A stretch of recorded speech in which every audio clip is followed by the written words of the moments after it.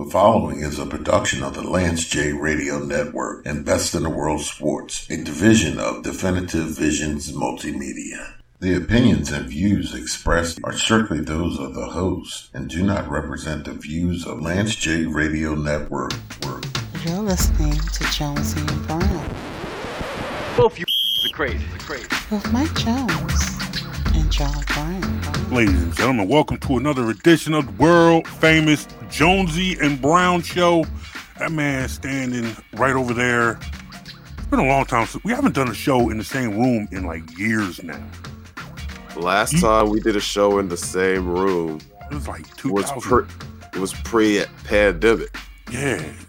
Now it's like, man, I done had COVID twice. You might never come over to my crib now.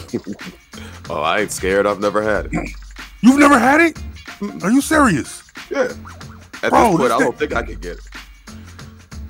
Whatever. Apparently, I just got, I just got the special gene because I've now had it twice and kicked my butt twice. It's COVID-2, John Brown 0. The wife has had it. Parents have had it. Yeah. Yep.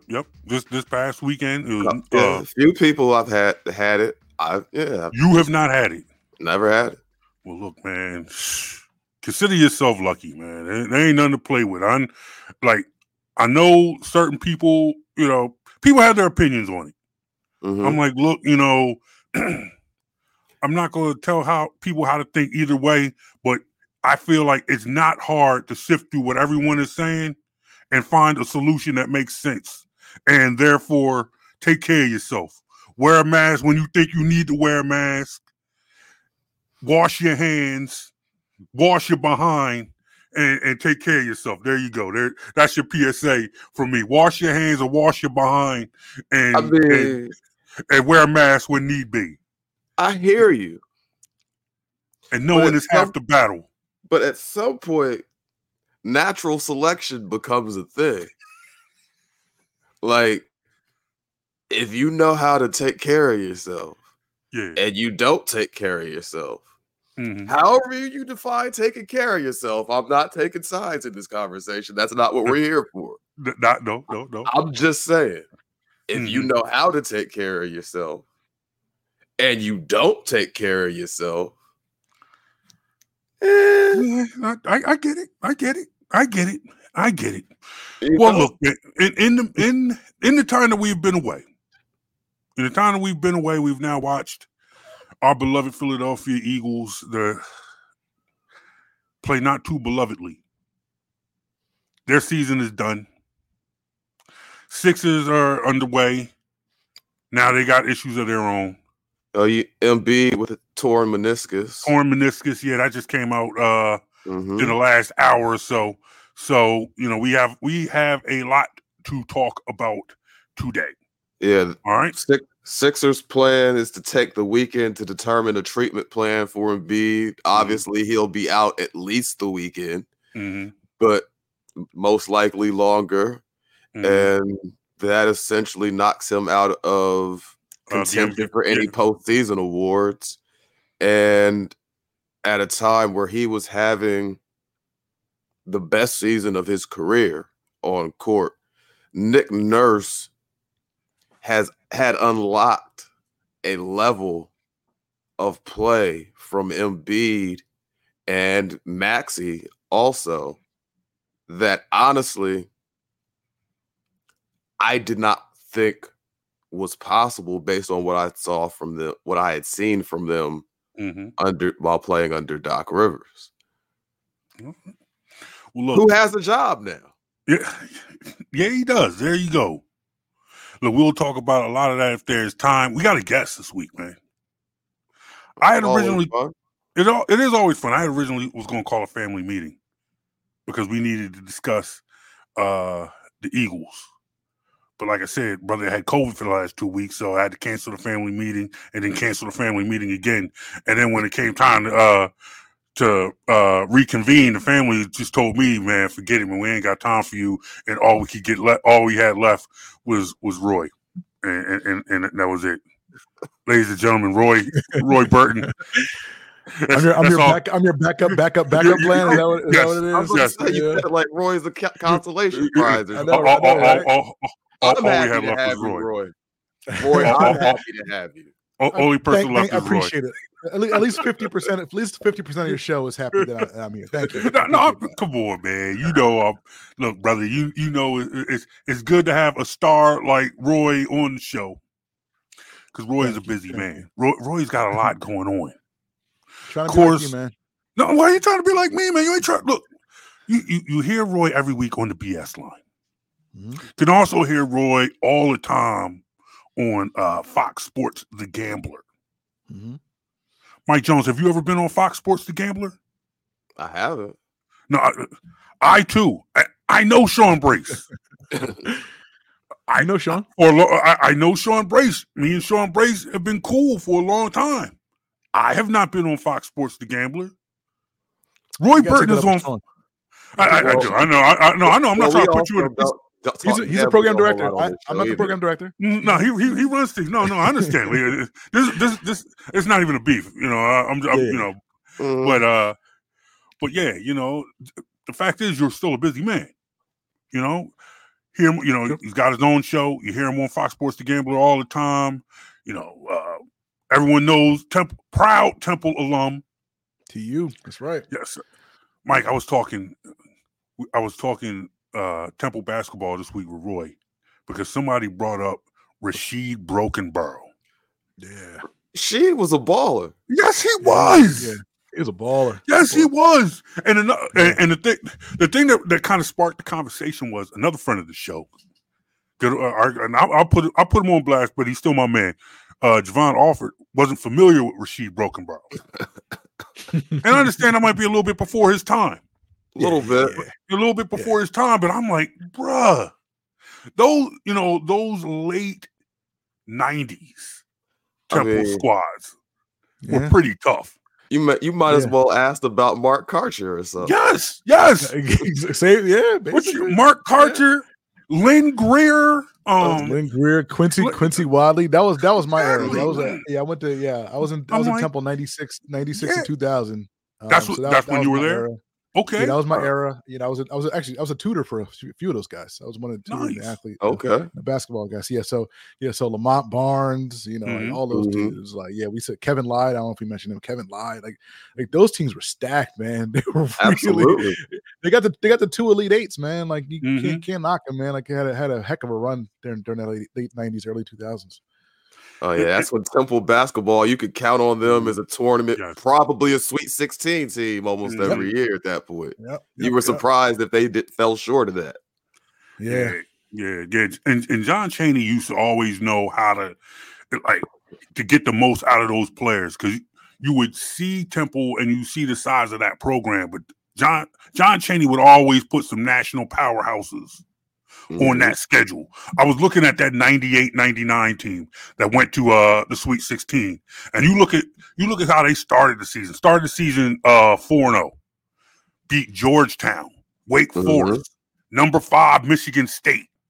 You know, that's to start the season. Yeah. That's who John Chaney's putting on this. That's how John Chaney's starting the season. Michigan State. Yeah, that was the good Mateen Cleaves and Mo Peterson era. Exactly. That was a huge win for Temple. Yeah, no one ever were 5 at the time. Number 5. No one could ever accuse Chaney of being scared of anything or anyone. Exactly. No, sir. That wasn't part of his DNA. No. It's like you play with the big dogs by playing with the big dogs. You know, you don't just say, "Hey, my team is good." You go out there and he put them on the schedule. But look, man, I want Roy. Before we get started, I just wanted to talk to you a little bit more about what you got going on now. I mean, you really have been a busy guy. I see you with your own show. You're creating your content now. Real quick, how long have you been doing this now? Oh, geez, doing the podcast stuff or because I've been around for. I mean, I've been around for a while. I started with Bleacher Report. Late, I guess. Basically when they first started, when Bleacher Report was kind of up and running. So I guess early 2010s. I was doing some Bleacher Report stuff. I was I was a Sixers feature columnist for a while for Bleacher Report. Then I was an NBA columnist for them for a while. I did some stuff for their breaking news team. So I was there for a while. And then a couple years after that is when I linked up with the crew over at Liberty Ballers. Yeah. So Liberty Balls, SB Nation, great crew. That was, for those, anybody who's like a Sixers fan, like basically everybody who covers the Sixers now in the city was on Liberty Ballers like back then. It was like Derek Bodner, Kyle Newbeck, Seamus Clancy, like Rich Hoffman. We were all at Liberty Balls at the same time, not getting paid anything, but just having fun, writing about Brett Brown's basketball teams that won 19 games a season. I mean, it was just like, like the teams were terrible, but like we just had so much fun because there was just so much talent around that everybody, kind of wanted to kind of one up everybody else. So it was just, great time, at Liberty Ballers. And then from there, like you said, I started my own podcast, kind of do my own thing. Well, actually, I had that pretty much the whole time. The broadcast line, I have that the whole time.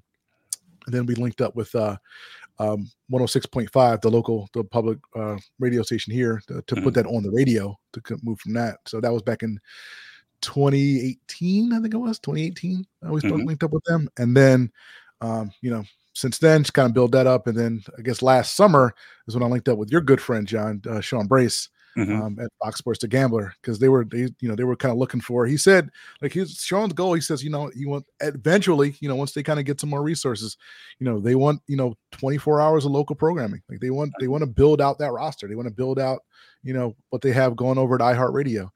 And I'm like, look, like, is there a spot for me? Like, I know, like, you want to build out some stuff. It's like, you guys, don't really do much with, fantasy football. It's a gambling focus, radio stations.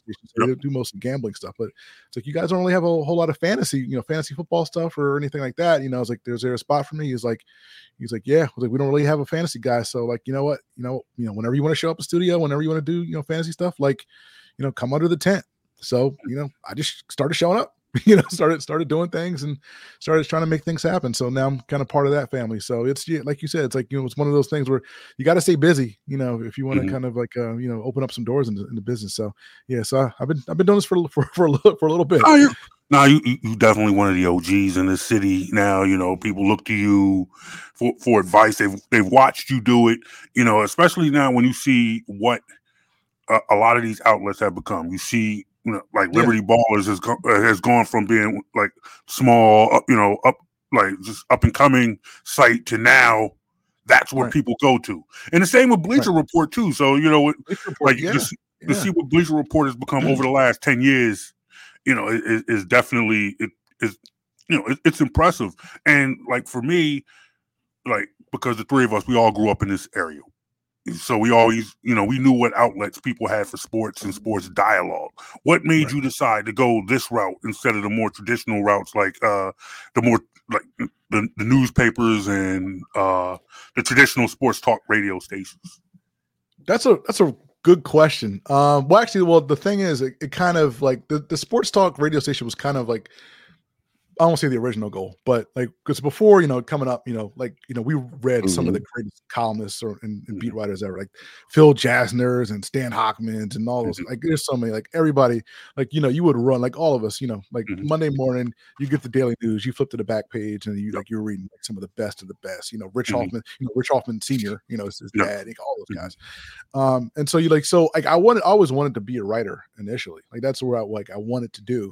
But I didn't want to be like the beat writer. Like I didn't want to like, start off and like just be the beat writer, because they'll stick you on like high school basketball for like 5 years, and then like I just wanted to be a column. Like, I just wanted to say like I have opinions and things like that. So I'm like, all right, well, if I was if I have opinions, then maybe it might be easier just to kind of just can do a podcast thing or do a radio thing, because then you can do your opinion that way. So so when I was with Bleacher Report, like they let me do a little bit of it, but like it was not enough. So I'm like, all right, you know what? If I just start, do a radio show, do a podcast, whatever like that, then I can control what I talk about, when I talk about it in the topic. So that's kind of where I kind of gravitated towards, even though I love writing and I want to get back to it, but it's like, it takes a long time to kind of write and write well. And just, but just by, podcasting and being on shows like this, it's like I just love the conversation, like it's just again it always comes back to like sports. Like the best conversations that we have about sports are like guys just sitting around, whether it's, on a podcast or at a barbershop or like a cookout or something like that. Like those are the best conversations. And, like you don't get that when you write, because you kind of sit up in a room and you kind of like hold up and trying to get a couple thousand words down. So like, I kind of like the energy, when it comes to talking about sports with people, because that's really what it's all about: camaraderie and fellowship. So I have a question covering sports in Philly. Philly media has a notorious reputation for being harsh on the athletes. Yeah. Do you go out of your way to try to temper that when you're actually interacting with athletes, or you just say, whatever, I'm gonna be me and ask my questions? Yeah, that's a really good question, because it's funny, and I don't interact with athletes a lot, but I have in the past and things like that. But that's a really good question, because it's like, how do you, because I'm a fan just like everybody else, right. But at the same time, like if you're in front of a camera or if you're in front of a microphone, it's a little bit different. And it's one of those things where it's like, and I think I had some epiphany at some point. I'm not exactly sure when, but it was probably when I was, JB, when I was doing Birds Outsiders, when I was doing NBC Sports Philadelphia, because like the Eagles have a bad game, and I would just want to go on camera and start ripping everybody, just because like right. Nelson Aguilar dropped the ball, he's trash. You know what I mean? Like it's like at some point it's like, what? It's like, would I say this to Nelson Aguilar if he was like in front of me? I was like, I probably wouldn't. So maybe I shouldn't say it, from in front of a microphone, or maybe I shouldn't say it in front of a camera. So I kind of like, when it comes to that stuff, like I kind of temper it down. It's like, what? If I wouldn't say it to the person, I wouldn't go in the locker room and say it, or if I wouldn't say it to him in his face, I probably wouldn't say it. I would just phrase it differently, because we can always say somebody's had a bad game. Like, that's fine. But I'm not going to call somebody trash or whatever, like if I'm not going to say it, say it directly to them. So I think that's for me. I think that's where the line is, and I try not to cross that. Okay. Do you find that annoying when you hear people doing it, when oh, this person, and even if a person has played poorly, right? It's like, maybe in your personal opinion, maybe a player is trash, but like you said, you're not going to say that because you wouldn't say it to his face. Fair enough. But when you see people aren't as mature as you. People don't take that. Not everybody takes that approach. So let's be honest. Some people frame stuff for clicks and hot takes. Exactly. And that's the environment we're in now. Exactly. No, Jones, you got it right, man. That's what it is, man. Like, people do it for clicks. People do it for like, the thing is, like, really, like, what I think, like, these radio stations and like the YouTubers and things like that, even the talking head shows, like, I think their goal every day is like to say, one or two things that go viral, right? Like, say something that's going to get somebody going. And whether you got to call somebody trash, or whether you got to, have a top 5 list that's terrible, or whether you have to say AJ Brown's going to get traded, like, you're trying to do something. You're trying to push that. We're going to get into that in a second. We're going to circle back to that too. Yeah. Like, I think these guys are trying to push that envelope to say, all right, let me, like, what's the one thing I can get away with? And that's going to, that's going to spin the news cycle for 24 hours. I think that's kind of bogus, to be honest with you. Like, I hate that. Like, but at the same time, I understand it. Like, I understand, like, that's why, like, these sports talk radio, guys are the way they are. Like, I get it, because they got to get ratings and they got to say things like that. But I think there's a way to do it without doing that. But the guys who do it get the ratings and get money and get paid. So it's like, you kind of stuck. You know what I mean? Yeah. What do you think about all these athletes now? Now they're starting their own podcast. They're doing their own shows. Active athletes. Active, yeah. Now you have people. I mean, they're literally like skipping press conferences. Go home, turn on their webcam. Oh, Mike, you talk about Michael Parsons?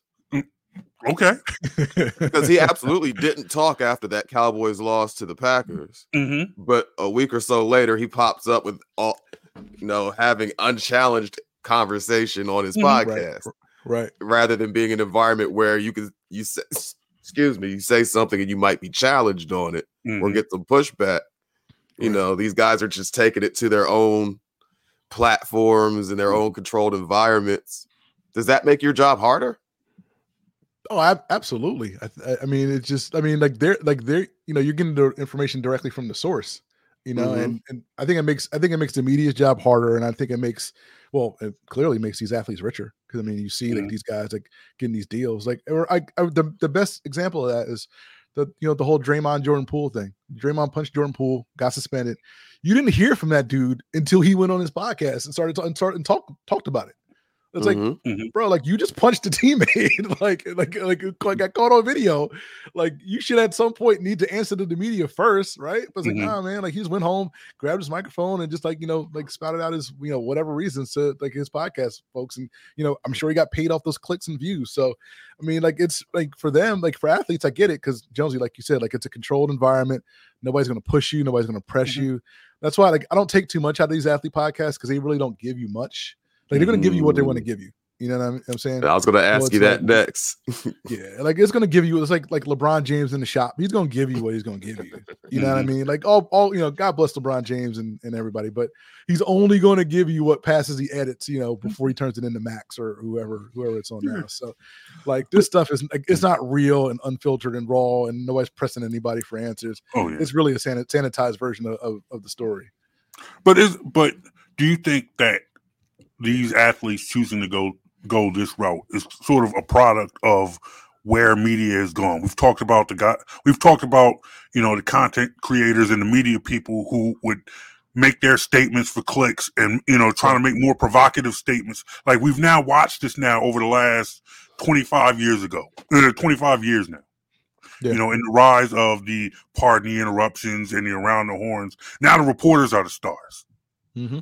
Yeah. We've gone from the athletes being the stars to now, the reporters are the stars, the columnists are the stars. Right. And to Jonesy's point, because I think you're absolutely right. You're seeing these athletes get their own podcast and they're telling a watered down story of what's happening. But I think there are athletes who feel like, all right, there are media people who are asking questions that are supposed to be unbiased to get a story, who have an angle, who are working an angle, who are trying to get clicks. So the athlete feels like, if I'm going to tell my story, if you're going to use my story for clicks, it's going to be clicks on my site. I mean, do you agree? Yeah, no, 100%. And again, like, I think you saw that. Well, I mean, like you said, like, we've seen the evolution of it over the last 25 years. But I mean, like, I think you see it a lot now. With the podcast and with that site, the Players Tribune. When I was just thinking about the Players Tribune. Somebody has something to say, like the Kevin Durant. Like, I'm coming. Here's my next move, Kevin Durant. You can use the media to tell your story the way you want to tell it. Because again, like, I think, back then, like, I won't say back then, but, like, 30 years ago, there was a traditional beat writer, thing, and beat writers would tell the story of the athletes and things like that. And then you saw, and, kind of sad to say, but you saw, like, when, I guess in like the early 2000s, when, like, Sports Illustrated was doing like more like the long form profile writing, you would see certain columnists or certain long form people, like, I don't want to say cozy up to, but like, be guys who athletes trusted to tell their story. Like, you would see certain people, or even some people, like, I'll say, like, Jamel Hills, like, Namina Kimes, like, there were certain people when they were columnists, like, athletes would go to them and say, all right, I want you to tell my story because I trust you to tell my story. And we saw a lot of that, like, in the early 2000s. But but now that these athletes have, the Players Tribune, have their own websites, have their own, blogs and podcasts, I don't think they even need to go through that intermediary. Like, I don't think they need to find somebody they can trust, because it's like, hey, I can sit down and grab a microphone and just tell you my story. So where it goes from now, I mean, I'm not sure, but like, I think we're going to see less and less of that traditional media, with those, in-depth pieces or long form pieces, or just trying to get, the real story about the athletes. Cause I think the athletes say, you know what, let me just, monetize this myself and cut out the middleman. And I'm glad you used that phrase, the real story, because the one thing why I do like athletes having the opportunity to tell their side of the story, where there are some writers who have been known to have agendas against players and things like that. But with that, how can I say this? To be a professional athlete, you have to have at least some level of ego. Right. You have to be extremely confident to be a professional athlete. So a lot of times when you hear it on their platforms without the pushback, the story almost sounds self-aggrandizing and disingenuous, like, you know. So the reporter gave it a good reporter, for me as the audience, would provide context and some balance. Even if it's not like being contentious, I might challenge a more far-fetched statement that the athlete made. I might not, you know, or something that seems a little more unbelievable. But without that, and the other part is these kids grew up in the internet era where everything is about branding yourself. So, you know, control your image, control your brand. You are that was something that didn't happen in previous generations with the athletes. Their brand came from being on the court and winning. These guys have so many other things. It's like, I almost feel like a lot of ways I know too much about athletes. You know a lot more. I mean, we know a lot more about athletes than we did 5 years ago. I mean, literally, like everybody has a podcast. Everybody, you know, has a YouTube channel, and everybody's kind of, you know, telling you like a guy. No offense to Paul Reed, but a guy like Paul Reed wouldn't have, you know, his own podcast or be. We wouldn't know this much about Paul Reed 5 years ago or 10 years ago. You know what I'm saying? But again, he has his own podcast. Like he's like, you know, he's out on YouTube. He's doing his own thing because again, you can kind of monetize things and make your money. But at some point, like there's going to be some kind of oversaturation with this, right? Like everybody's like jumping into doing this. Like at some point, like you're going to thin this out, and people are going to say, like, you know what? I don't have time to listen to like 100 different podcasts or whatever. And not, you know, nothing, not to say that like some of these are bad or anything like that. Like the good ones are the good ones, but at some point, like, you know, when you have 1,000, like, you know, 200 NBA players on the podcast, they're not all going to be good, right? So at some point, like some of those are just going to fall by the wayside. But yeah, I'm really curious to see what, like, you know, where this goes next, because like Jonesy, you're right. It's like everybody's, you know, on their own platforms, you know, making their brand, but they never get pushed back. Like I would love to see, you know, something like that where you have an athlete, but then you have, you know, a respected journalist, you know, as his co-host or something, sitting there with the co-host to say like, hey, you know what, like you know what, like maybe that's not necessarily true, or push back a little bit or whatever like that, because that to me would be like, you know, different than like 99% of the stuff that we get today, because you never see it. You just don't see it anymore. Yeah. Coming up next is the Furkan Korkmaz podcast. He probably has one in Turkey. You know, he probably does. I'm over here making fun of him. We'll even know. We'll even know, man. Furkan Korkmaz, I promise you, Furkan Korkmaz podcast probably get more listeners and more views than Jonesy and Brown, like just right off the rip.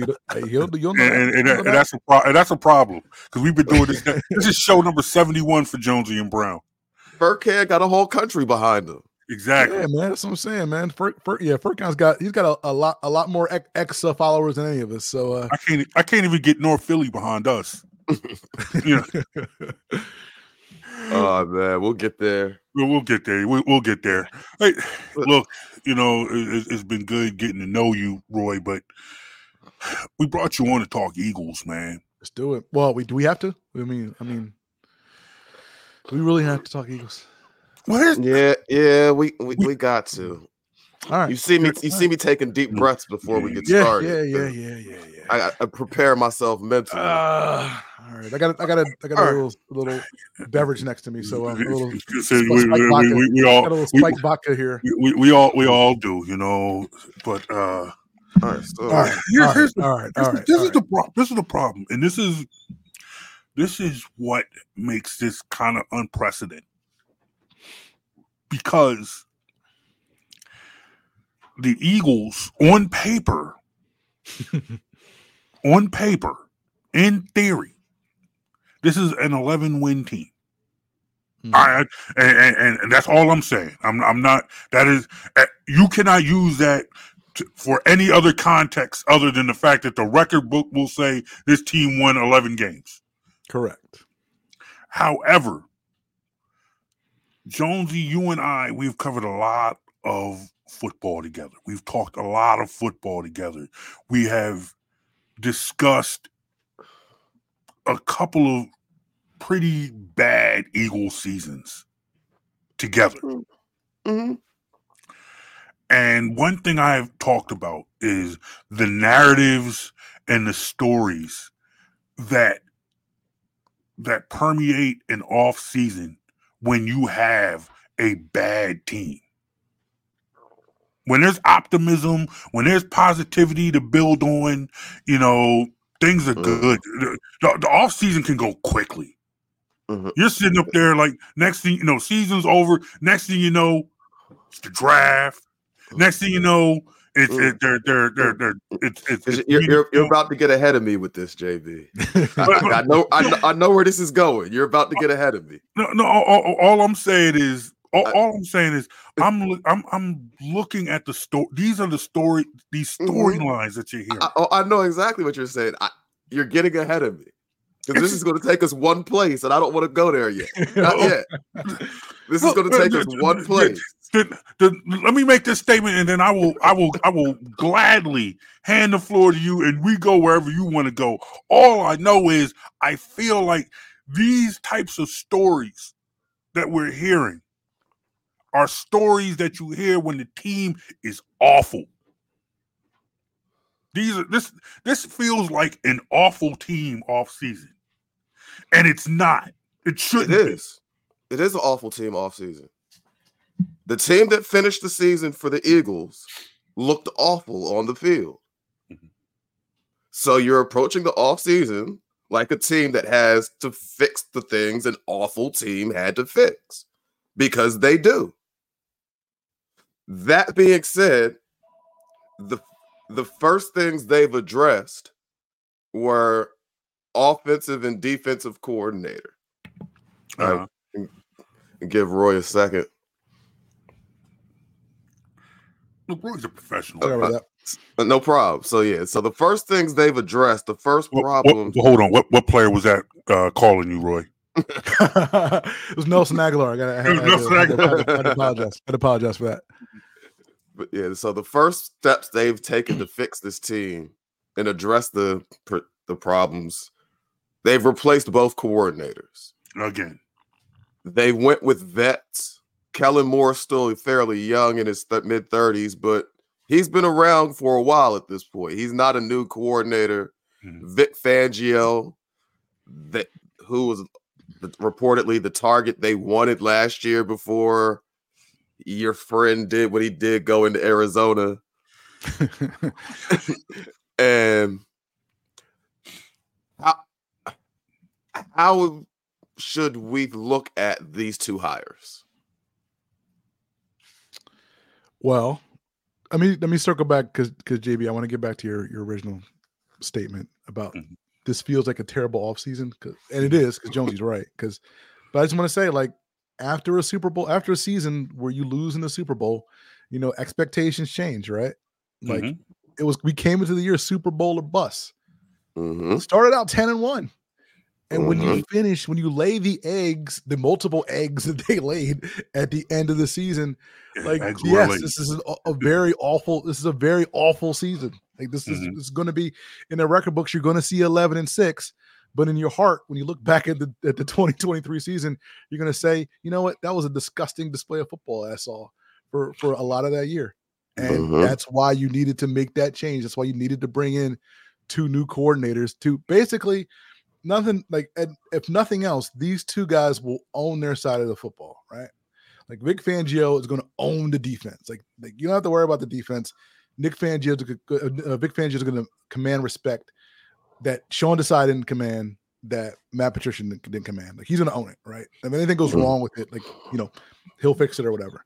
And the same thing with Kellen Moore. I mean, like you may or may not like Kellen Moore's style. We'll talk more. I guess we'll talk more about Kellen Moore, but Kellen Moore is going to own the offense. Way better than whatever hybrid Brian Johnson, Nick Sirianni duo had owning the offense. So if nothing else, you have two guys who are going to own their side of the locker room, which is great because you didn't have that this year. And then all you need now is for Nick Sirianni to focus on being the what I call the CEO of the team. Now, whether or not you think he's good at that, that's a different question. I don't think he's that skilled in that. But that being said, like he has less to worry about because he's not going to be part of the offense now. You have a guy who again, whatever you think of Kellen Moore, he's infinitely better than Brian Johnson, and he has a track record of having good offenses. So I think you're better off in the coaching, in the coordinators on both sides of the ball. The fact of the matter is the CEO, is the guy who's going to be in charge of game management and game day management, things like that. Do you have enough faith in him? And the guy who's going to fix things if things go wrong, do you have enough faith in him to take care of his side of the ball? I don't say his side of the ball because he owns the locker room, but do you have faith in him of taking care of his duties? And that's the big question mark. I mean, I don't know how you guys feel necessarily, but I'm not quite sold on Nick Sirianni as that leader of men. Why not? So really, a lot of it comes down to what happened at the end of the season, because again, you have a super talented team, Super Bowl or bust. I mean, I know we all knew that there were flaws with this team. They started out 10-1, but this team never really looked like a 10-1 team at any point in the season. I mean, I don't think we saw a single game where they played a complete game on both sides of football. Like through closest was probably the Dolphins game. Probably the Dolphins game. Yeah, I'm thinking, because that was probably the closest to it. Right. Yeah. And that was more like 3 quarters than a complete game. Right. Right. Yeah. On both sides of the ball, I can't see it. Like, there were problems with this team all year, and they were never addressed. Well, they weren't addressed properly. I don't say they were never addressed, but they weren't addressed properly by whoever's in charge, the OC, the DC, the head coach. And then at the end, well, not the end, near the end of the season, when clearly the defense was a mess. It's like your decision, because again, you're the CEO of the team, and your decision to quote unquote fix the defense is to take away the play calling decisions from Sean Desai and give them to Matt Patricia. And then your defense got even worse. So I don't trust you to fix basically, if I don't trust you to fix things when they go bad, and I don't trust you to motivate your team when things go bad, then what are you doing? What are you what's your role here? And that's where that's why I'm a little bit skeptical as far as what Nick Sirianni does, with this team this coming year. But I feel like I hear what you're saying, but for Sirianni, there seems to be more of a groundswell of support from within that locker room. That I feel like, for me, my reference point is Jonesy's favorite coach, Charles Kelly. And the vibes surrounding that team towards the end of that era. Yeah. Where it seemed like this was a team, this seemed like a fractured team, and there were more outward hints that this team was fractured, where it seems like, yes, this team has problems, but I'm not necessarily sure if the team feels like the coach is the problem, whereas when it was Chipper, it was leaning that way. Yeah, no, that's a good point. Yeah, that's I can't argue that. Like when the end of the Charles P. Kelly era, when that happened, it needed to happen, because again, the vibes are bad.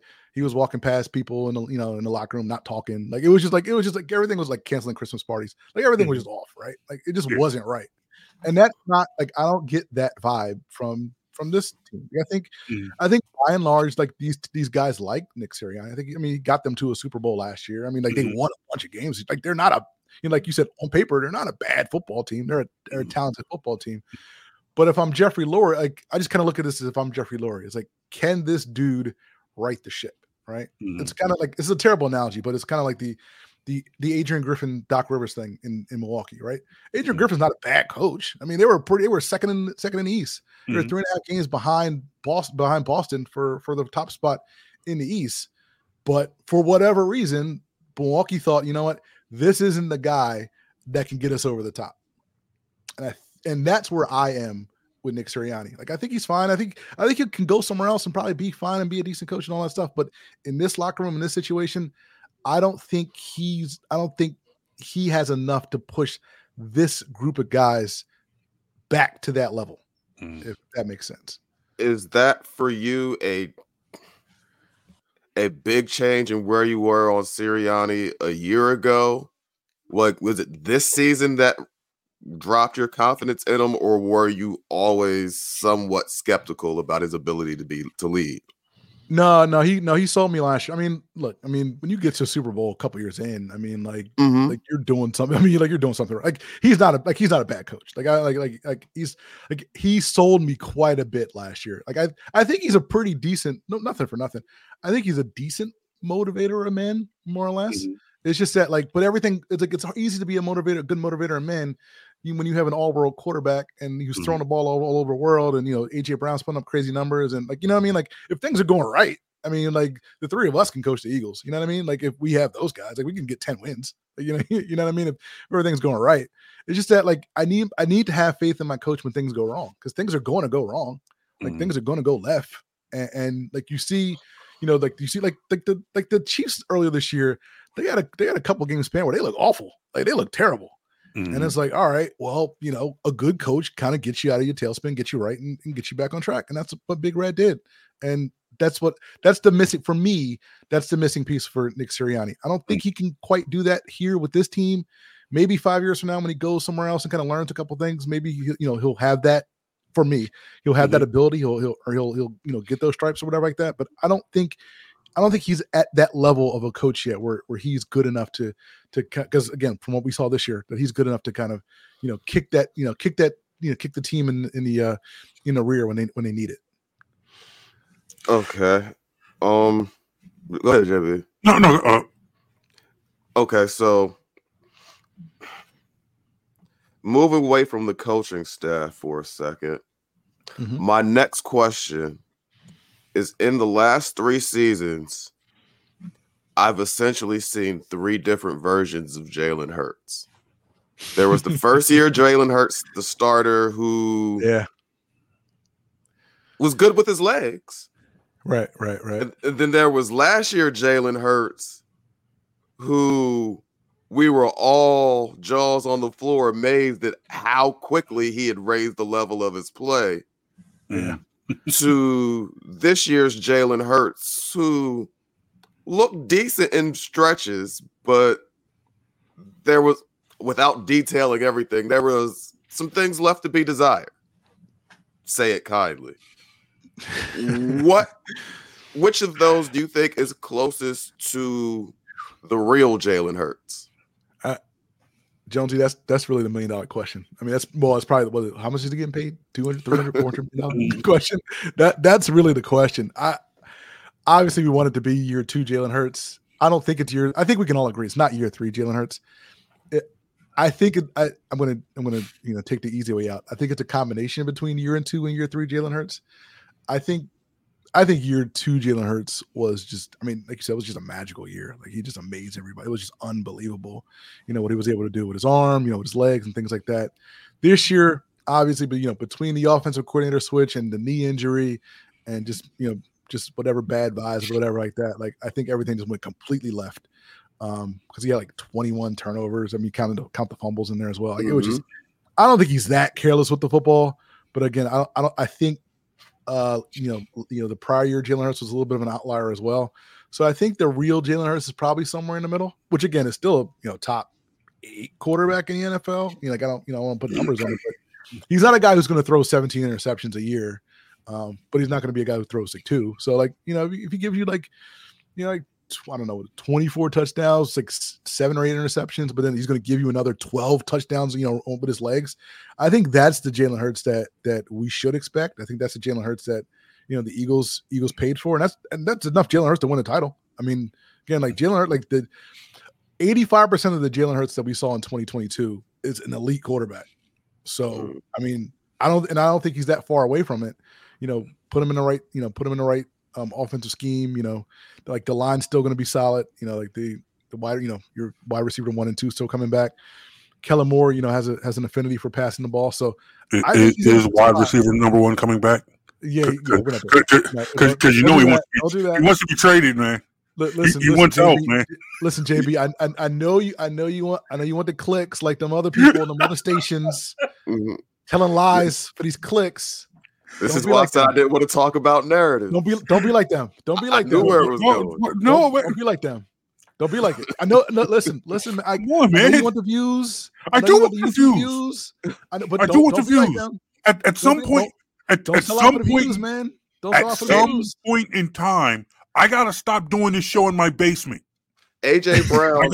At what point in time can I stop doing this show in my basement and start doing it in a real studio? I got to make up some issues. So since the team didn't win anything, we got trounced in the first round by the Bucks. Baker Mayfield started looking like Tom Brady. Yeah, Baker Mayfield. Yeah. So therefore. You could be mad, man. You could be mad. You should be mad. You should be upset. I am mad. Upset, but we can't. We can't manufacture storylines. We can't do it, man. We got to be righteous. We got to stand on the mountaintop of righteousness when it comes to this. Like trading AJ Brown. Come on, man. Like what are we doing?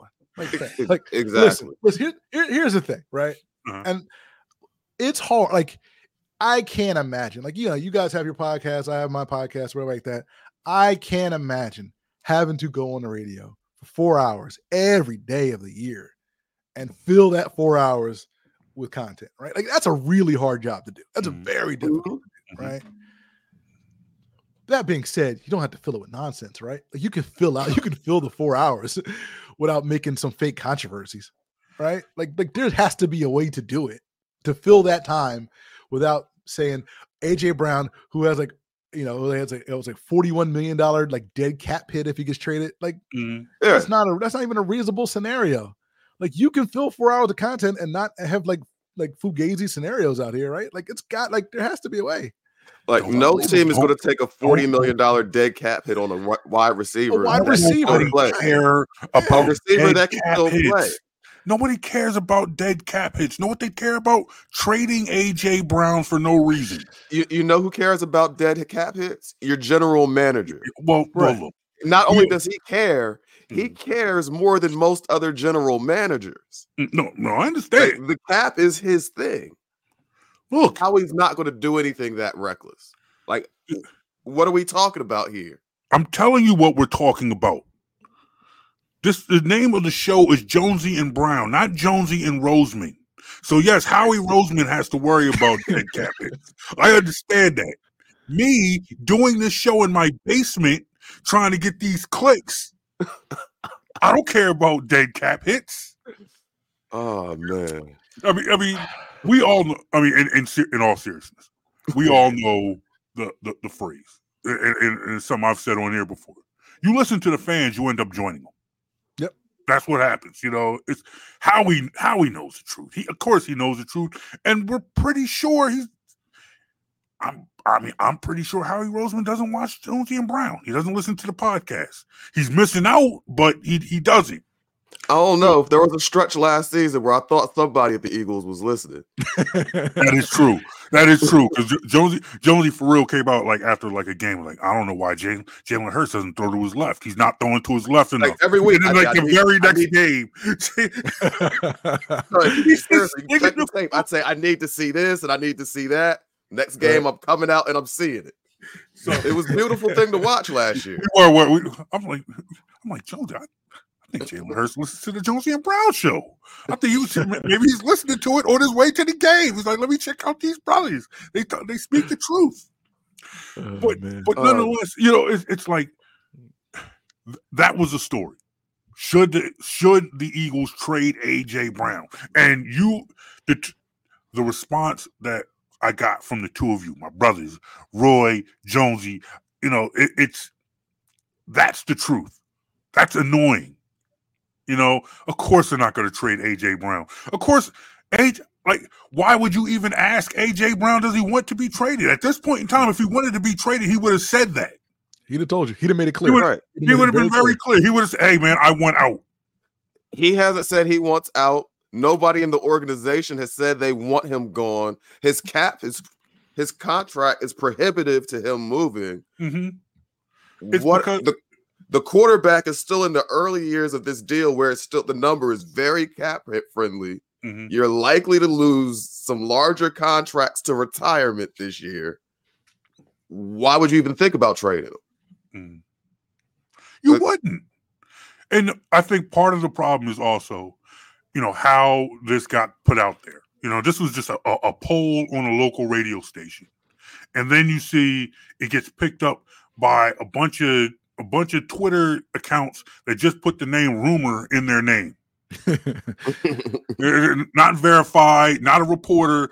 And all it says is, rumor has it out of Philly that A.J. Brown wants to be traded. A report says, and we have to give this some sort of credibility because it was reported, right? And to me, it's like, okay, that I find that annoying because it's like stories like this don't have traction when there's optimism in your off season. But stories like this shouldn't have traction at all. What annoys me is that what annoys me about stories like this is that we even end up talking about them. Like something like this, I would just, because I know it's going nowhere. I'm not wasting time putting thought, effort into something that I know is foolishness. That's just me. I think part of the problem is, and it's that word that you hate when I use, but it's narratives. And the truth of the matter is, yes, this team finished the season horribly. It played awful. But when you look at it, you see that there should be elements that should help this team bounce back. You have a quarterback who is not that far removed from an elite level playing season. Maybe he might not be an MVP candidate again, but he can at least play to the level like a top 5, maybe top 10 quarterback, at least. You have a decent offensive line. Yes, you might be replacing your center, but you still have 2 good tackles, 2 good guards coming back. Maybe some question marks with your running back, but you had decent running backs in the room. Maybe Swift comes back. Maybe you try and replace him within the draft. Maybe you try and find somebody in free agency. But that should not be a huge hole to fill. On the defensive side of the ball, you still got those big 2 redwood trees from Georgia that you have to see about. You have a defensive coordinator who's coming in who seems to have a use for a linebacker. Maybe we get one this year. We figure some things out. There's cause for optimism. So when you sit there, it's like when your team is horrible, when you have a horrible team and there's no chance of not being horrible that next season, there are storylines that get traction. Like you said, Jonesy, this shouldn't even be a story because common sense says there's no reason why A.J. Brown would want out because there's no reason that A.J. Brown's getting out. That's what common sense says. But when you're a horrible team and you hear players disgruntled, you think about that like, maybe A.J. Brown wants to be out. We haven't heard players disgruntled. No, we haven't heard anything. But this is my point. We haven't heard anything like this except from an account that says rumor. So why are we talking about it? Because that's what we do. Not we, not the royal we, but that's what they do, right? Like, here's like negativity has longer legs than positivity, right? Like Absolutely. If you said, hey man, like Vic Fangio, he's like a longtime defensive coordinator, he's going to own that defense, and Kellen Moore, 2 of the 5 years he's an OC, they were first in the league in yards, and you could spin this Eagles all season pretty positively. But like people are like, all right, well that's cool, or whatever like that. But if you say, oh man, you know what? Well, AJ Brown wants out, and who's gonna what are they gonna do with Brandon Graham and and Fletcher Cox and Jason Kelsey and is Jalen Hurts really a good fit for the Kellen Moore offense? Like you get a lot more legs out of that stuff, when you put it on the radio or you put it on YouTube. But I can live with those conversations. If you're talking to me about possible retirements, That's a real thing. You're just talking about straight up like lies. We're just writing fiction now at this point. Yeah. Yes. Yes. Yeah. Because I think because part of the problem is, like you said, negativity gets out faster. Right. And so to sit there, it's easier. It's like nobody wants to talk about the possible positive outcomes of this offseason because nobody feels positive about the way the season ended. We're all angry. We're all mad. So therefore, let's just float out here that A.J. Brown might win out even though he doesn't. But see, what I want to be talking about is what kind of scheme is Kellen Moore going to run to fix the flaws in his offense? What I want to talk about is, and this is what actually is something I want to talk about. And give me a second. What if we remember Sirianni's first year here when he was calling the plays? The Eagles were a little pass happy, and it didn't look good with Hurts under center. He gave it up to Steichen. They started running the ball a lot more. This became a run-dominant team. This team became the bully, and then they looked good. Steichen leaves, and my first thought was, with Brian Johnson getting the promotion, it created a dynamic where when Steichen took over play calling, Sirianni didn't really have as much hand in it because he was just shown to not be good at it. Right. But now when Johnson comes in, Sirianni's coming off the season where he went to the Super Bowl, and he can reestablish his position of being even if he's not the play caller, he has more say in the offense than he might have with Steichen. And it went back to looking like it did when Sirianni was calling the plays at the beginning. I want to talk about how this marriage between Sirianni and Kellen Moore is going to work. I want to talk about stuff like that. But we have to talk about A.J. Brown not getting traded. Right. Yeah, that's what we need to talk about. Like, that's what we like when Nick Sirianni said at that press conference, I'm not going to be in charge of the offense anymore. Like, what does that mean specifically? Like, but then he says it's going to be my offense and his offense. Like, it's our offense, whatever that means. Right. This is the kind of stuff I want to be talking about. Right. These are real stories that you could get legs out of. That's not funny. There's no fun in that. No. We got Nick. I keep calling him Nick. Vic Fangio runs like a 3-4 scheme, right? How are these guys going to fit? In a Vic Fangio scheme, because we ain't got damn linebackers. So where them linebackers coming from? You got Reddick on the edge, but you're gonna need a couple middle linebackers. You trust Nakobe Dean? Like, what are we doing? Let's talk about these things, like actual things on the field that need to be addressed in April and March, and when free agency and the draft come around. We'll be talking about that in April and March and when the draft comes around. But for right now, we got to talk to get there. We have to talk about A.J. Brown wanting to be traded, Devontae Smith being unhappy, the fact that A.J. Brown wiped all of the Eagles stuff off of his Instagram account. Ooh. Yeah. That's 48 hours right there. That's a couple days worth of sports video right there. And if we hadn't been talking about it, if we hadn't been talking for an hour, I would have led with that. I wanted to get to know what Roy had going on in his life because honestly, I wanted to lead with A.J. Brown wiping out all of the Eagle stuff on his Instagram. You've been in this business too long, man. Yeah, man. Like, what was the last? Towards the end of, I think it might have been the end of Jonesy's boy Chip's career, when the Eagles were bad. One of the big stories that offseason was, you remember Bryce Treggs? Yeah. Do you remember that big story about the rating he gave an Uber driver once for not having an aux cable in the car? I don't know that. No, that story I don't know. No. Oh my goodness! It dominated Twitter for like a week, and I'm like, you know what? These are the stories that become stories when your team is bad. Yeah. This is the nonsense that we're talking about right now. We're talking about a player, not even a star player. Right.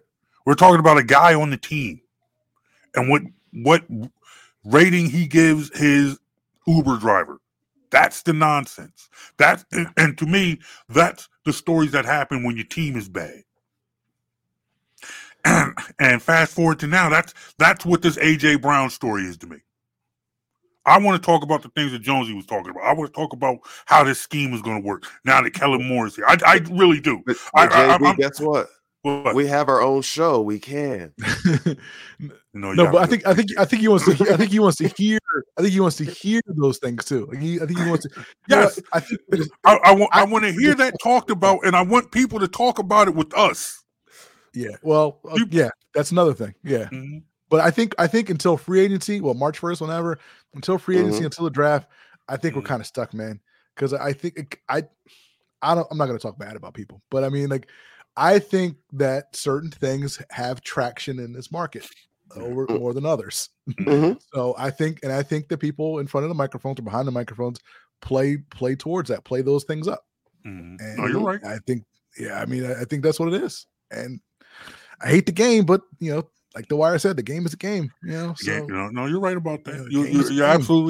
You're absolutely right about that. And there'll be plenty of time because to discuss that and how and if this team can turn it around next season and bounce back.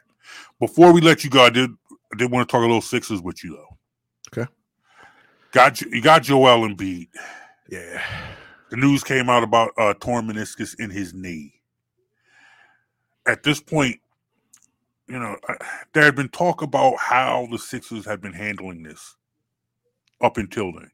He had sat a couple of games, missed the Denver game.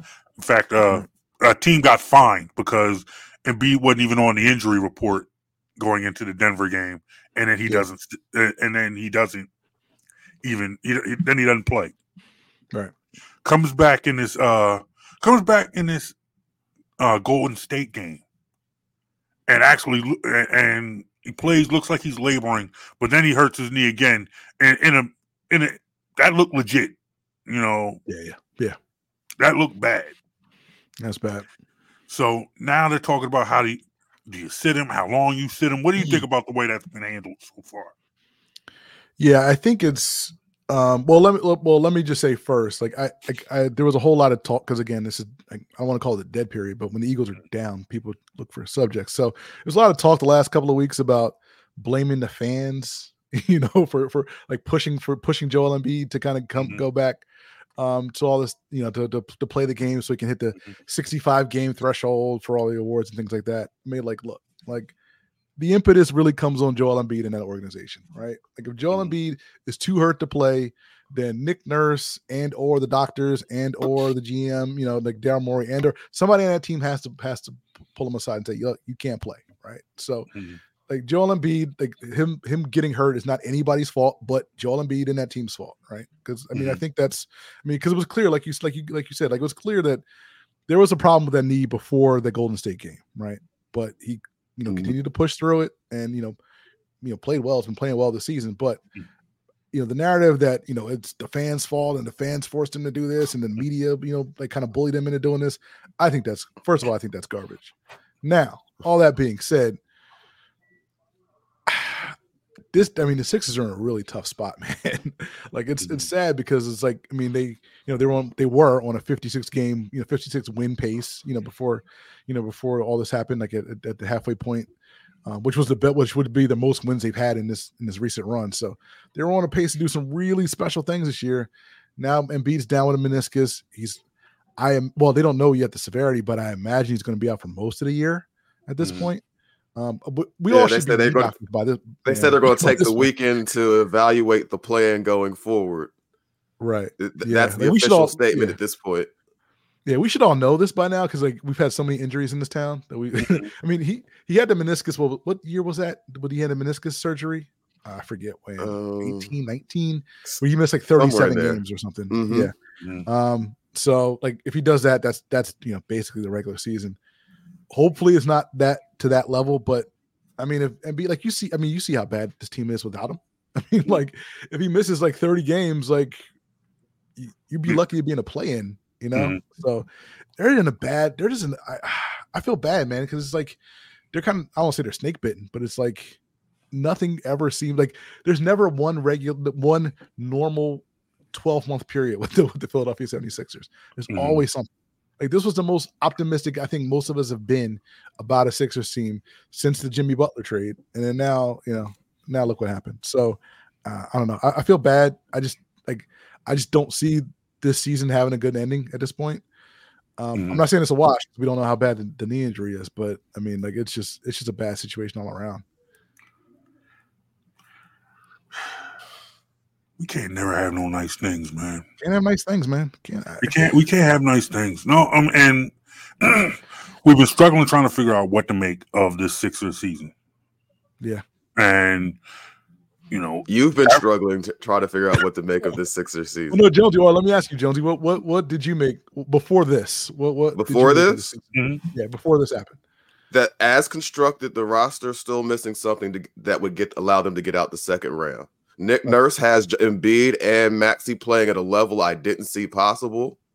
Mm-hmm. They do have the assets in house to acquire the necessary piece, but as constructed, they're a second round exit team to me, and I don't know that I trust Daryl Morey to make the right move.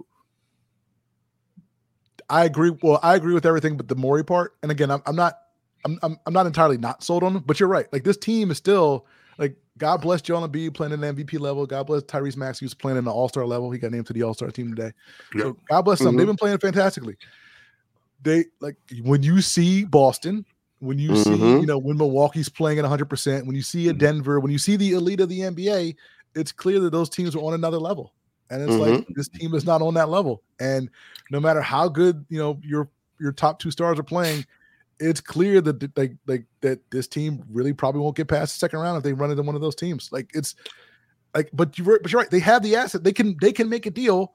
I don't know if those guys are available. I don't know if those guys are, Morey's going to be willing to pull the trigger. I think they can, but you're right. Like as it stands, right? Like if Joel Embiid was healthy, if everything is fine, I still don't think this team is going to get past the second round. And I think that's what every reasonable fan should think. Or should have thought. And I don't want to actually, this is rhetorical because I actually don't want to take the time to dig into this. Just something you think about later on. Go over Colangelo's resume. Listen. And compare it to Morey. I get it. I know. Well, all right. Yeah, we're not going to have this discussion, but I had this discussion before. I had this discussion before when Sam Hinkie was here. I had this discussion before. People don't like it, but I'm like, all right, I'm sorry. I don't mean to get into this tangent, but I'm like, look, man, it's like what them Rockets teams win. All right, like what do those Rockets teams win? All right, I'm saying, like, God bless Sam Hinkie. He did a great job, getting assets or whatever like that. Rockets ain't win nothing. All right, and that's my point. Like that. That's why I don't know that I trust Colangelo. I mean, not trust Morey. Excuse me. That's fair. That's fair. I'm not saying he can't get it done, right? But he's not the GM I'm looking at. Like he's going to go and identify the perfect piece every time. That's more than fair. That's more than fair. Is there anything that we could to end this show on like a positive note? Does anybody have any sort of positivity for me? That's what I'm looking for right now. If you really want some positivity? Yes. I want to be positive about something.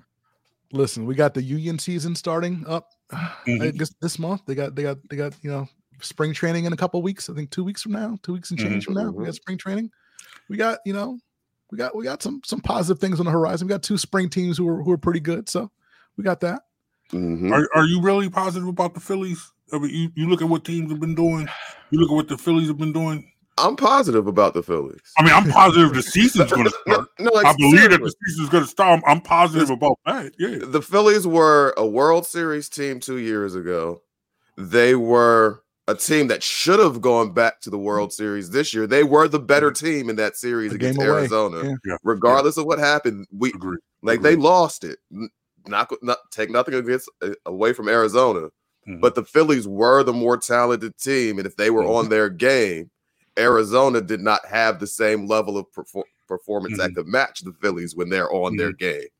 It just seemed like they got up 2-0 and got comfortable and kind of relaxed. Yeah. But that team's coming back with a little more pitching than they had last year. It should be on paper. So, yeah, the Phillies could be fun this year.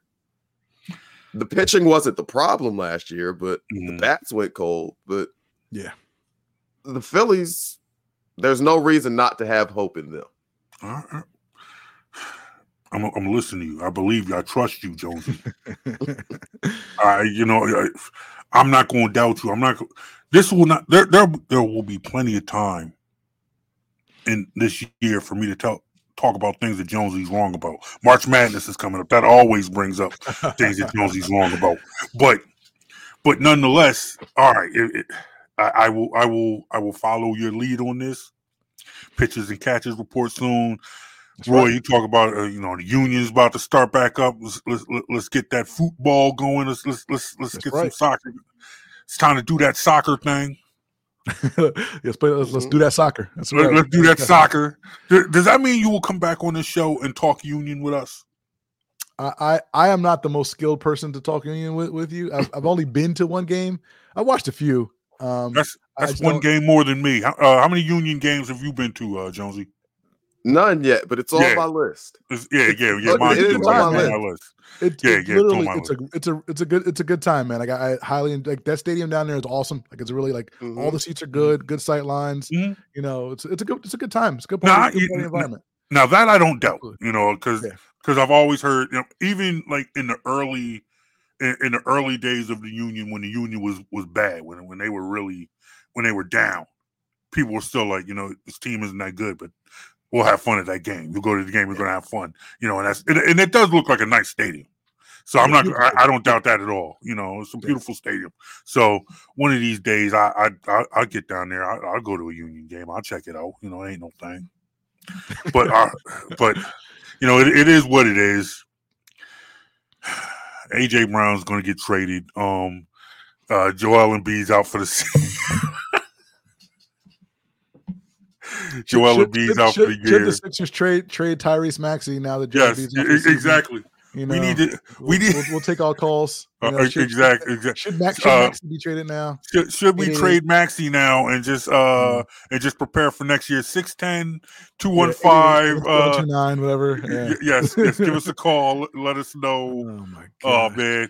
In fact, I feel like our viewership is going up since we asked that question. We're getting a couple more clicks and views. Roy, where can people check you out, man? You can check me out. Follow me on Twitter at the BS Line on Twitter. You can listen to me every Saturday morning, 106.5 FM, WPPMLP Philadelphia. That's the Broad Street Line, 10 o'clock every Saturday morning. And football season, I've been on The Gambler, so Fox Sports The Gambler. You can stream that wherever you stream stuff. Your iHeart app. Football season's almost over though, so I got to figure out another way to kind of get on your boy Sean Brace's radar. So you'll hear me on the radio at some point. Not sure what I'm doing yet, but you'll hear me on Fox Sports The Gambler at some point this spring as well. See, no, the problem is I'm too broke to bet. I'm too broke to bet, and I feel like I've done fantasy football for so long now that it's how many championships can I win? At some point in time, you just get tired of dominating everybody's league, which is what I do all the time. It does get tiring. Can I do one thing before I get off? Since this is the world premiere for you guys. Okay, world premiere. For you guys. Give me like 2 seconds. Be right back. Oh, what's Roy got for us, man? This is gonna be good. Yeah. I want to see what he's got. So you talked about dominating the fantasy football league because I'm sure you are an esteemed fantasy football player. So of course we have a league at the Gambler, the Fox Sports The Gambler Fantasy League had the first league this year, and of course, as the fantasy football expert, had to win the title, and of course, with the victor comes the spoils. Fox Gambler championship belt, ladies and gentlemen. Nice. Let me get it right. There you go. There we go. No one see you guys are the first to ever see this. The guys at the station haven't seen this yet. Nice. It's the championship belt. You guys. Made its debut right here. The champ is here. Had to get the gold. Had to show the gold to my guys. You know, because I know you guys would appreciate it. The champ is here, man. I like it. I respect the belt. Kudos to you, and that's another reason why they don't allow Jonesy and Brown up in the Gambler, because we take, all right, I take whatever fantasy football title there was, Listen, like if you want some of that smoke with the Gambler, you're like, man, we can work something out. I don't run the league, but we can find a spot for you. Whatever, man. Sean Brake's been ducking smoke from Jonesy and Brown for years, man. All I'm gonna say is it's been about 13 years since I've finished less than third in a fantasy football league. So all right, we got some heavy hitters, man. Like, listen, like I'm down for invites to fantasy leagues. I'm just I'll put that out there. What the hell? Injuries can affect playoff. I've never heard of that. What is third? What? Injuries affect I feel like I can't even say that word. I got. I don't know what that is. You realize I have actual records of the picks you've made over the years, right? You know I have the actual tape. Whatever. No, I understand. I ain't afraid of receipts. Man. I ain't never deleted a post. I ain't never done any. Look, man. Stand on it. I stand on this business 24/7. It is who I am. What can I say? Greatness is. But look, always a pleasure, man. Proud of everything that you do, man. Thank you for taking the time out, jumping on the show. We man, we're gonna have you back. You part of the family, man. Listen, man. Whatever you want to do with Sixers, wrestling, whatever, family meeting, like whenever, like exactly. Look, you can always, you like my door is always open. Jonesy isn't a wrestling fan, but we definitely. A WrestleMania show is coming, Yeah. We gotta do something. It's too. Jonesy, you said you're not a wrestling fan, are you? It's not your thing. It don't have to be your thing. It's all good. No judgment. I grew up hardcore wrestling. Yeah. It's some of the newer guys. I'm not as into them as I was prior iterations of the sport, but. I am a fan of the sport. Let's not say that I'm not. Don't worry. I can get you back in. Yeah, get him up to speed. You got 2 months. I can get you back in, man. First thing I want you to do as soon as we finish this show, I want you one name, Jade Cargill. We'll start with that. You watch some Jade Cargill matches, and you'll thank me later. All right. All right, you'll thank me. Might get in trouble at home. Watch out where you open the page. But look, man, that's where it starts. Anyway, Roy, you always got an open invitation to come back on this show, man. We appreciate you, brother. Thank you, gentlemen. Thanks for having me, man. I appreciate it. All right, Mike Jones. Any final thoughts?